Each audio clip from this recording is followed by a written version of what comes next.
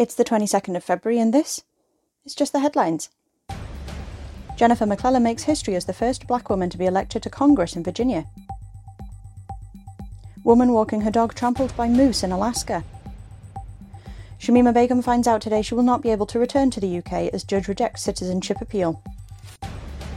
China's top diplomat arrived in Moscow yesterday. Australia has busted a hive of spies which has been operating in the country for years.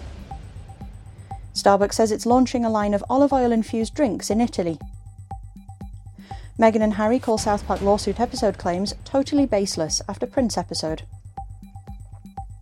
Daughter of an alleged child abuser says I can't bear his blood is in me.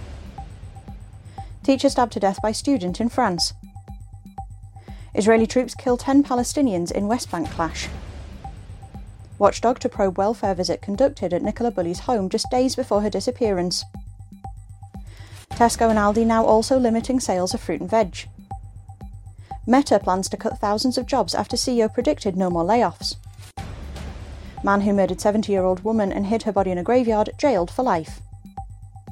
Space telescope uncovers massive galaxies near cosmic dawn. New research has linked obesity to genes related to Alzheimer's disease.